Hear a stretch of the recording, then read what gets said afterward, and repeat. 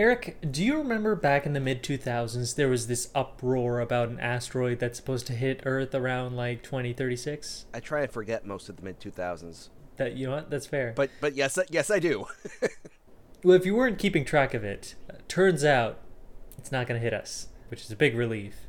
But then that makes me ask myself, if there was something coming, how would we know it? I mean, at some point you can just kind of look up and be like, oh, that's coming right for me. Like, oh, yeah, there it is. I think that's a bit too late. I guess what I'm trying to ask is, how can we tell ahead of time? So we can just see something in its orbit and being like, oh, if it keeps orbiting, which it will, it'll hit us in this time. My first guess is telescopes. Yeah, that's a good guess. Second guess would be satellites, but again, that might be too late.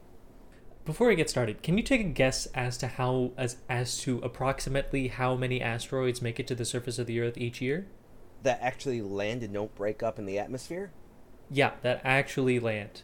32. 32?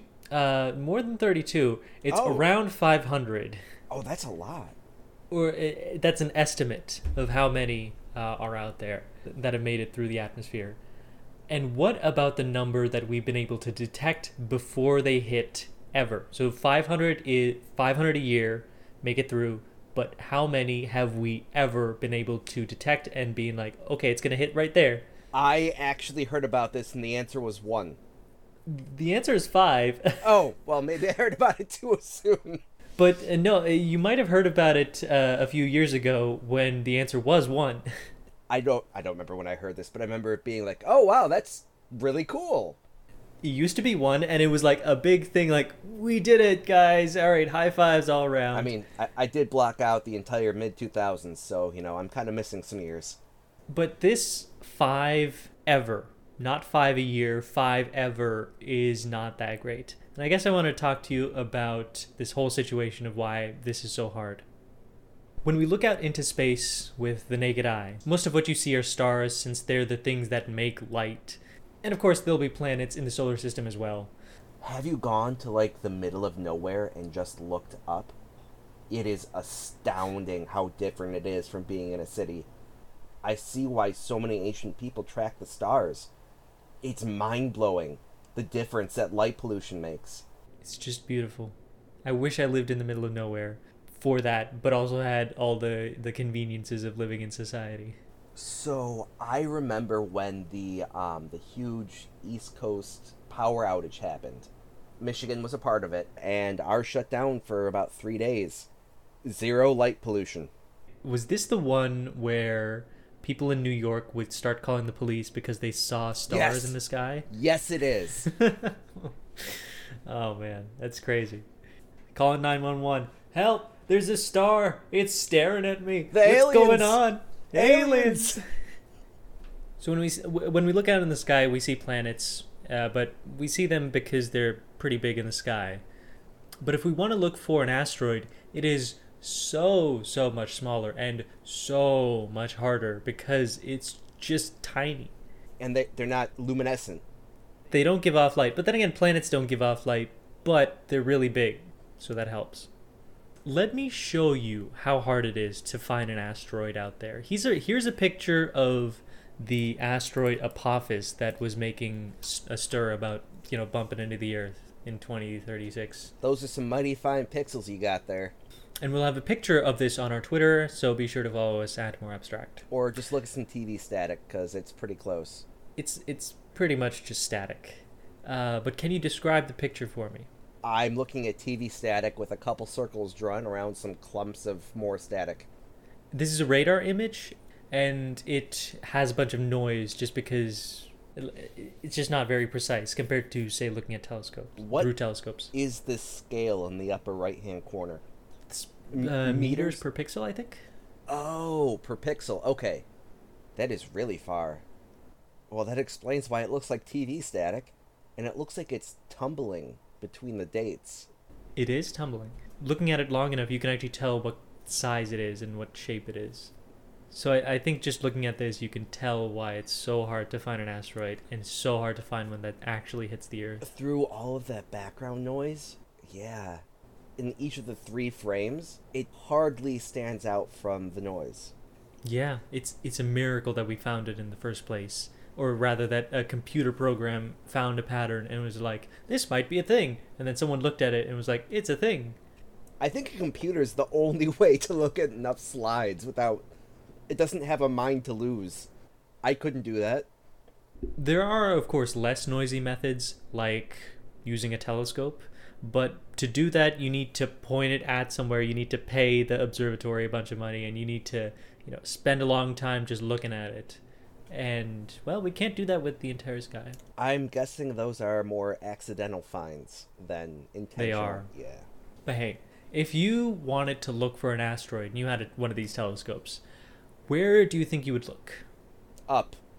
Up, but like say you had a view of the solar system. Where in the solar system do you think you would most likely see asteroids? I would point it at the asteroid belt. It's a belt of asteroids. The good part about the asteroid belt is it's in one circular, mostly plane. So around there you should be able to find a lot of asteroids, along with all the planets. I guess I should explain that.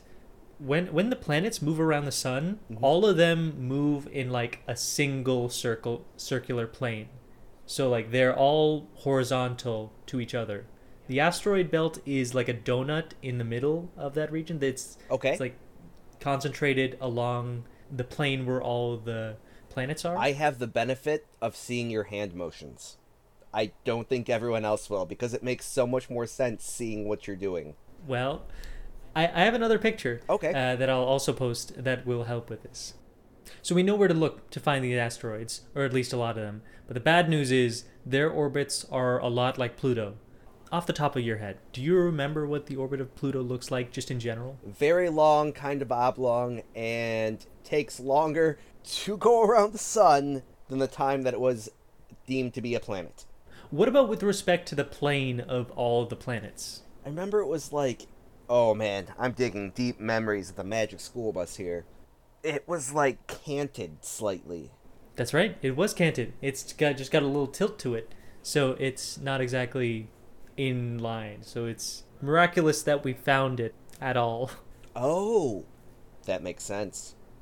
We would have had to have looked at a specific time in its orbit at that one spot. And it's so tiny that it's... How did someone even see it? Especially in the 60s, I think it was found? Before the computer program that tracks the pixels that you're already sharing.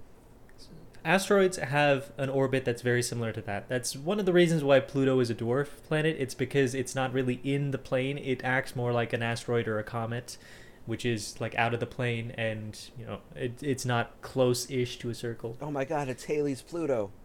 Yeah, it turns out Halley's Comet was a planet. Who knew? It was not. It's funny you mentioned Halley's Comet because I have a graphic about Halley's Comet. The orbits of these asteroids look a lot like Pluto or Halley's Comet, which you can see right here with respect to the plane of planets.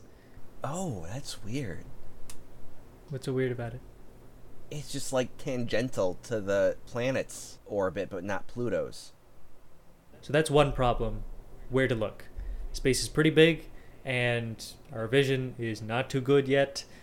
So we can't really look at large swaths of the sky for an off chance that we will see something and do that reliably, really. I don't think there's anything bigger than space. Then there's the problem of the phases of Venus. So, just like the moon, Venus and Mercury have phases to them as well.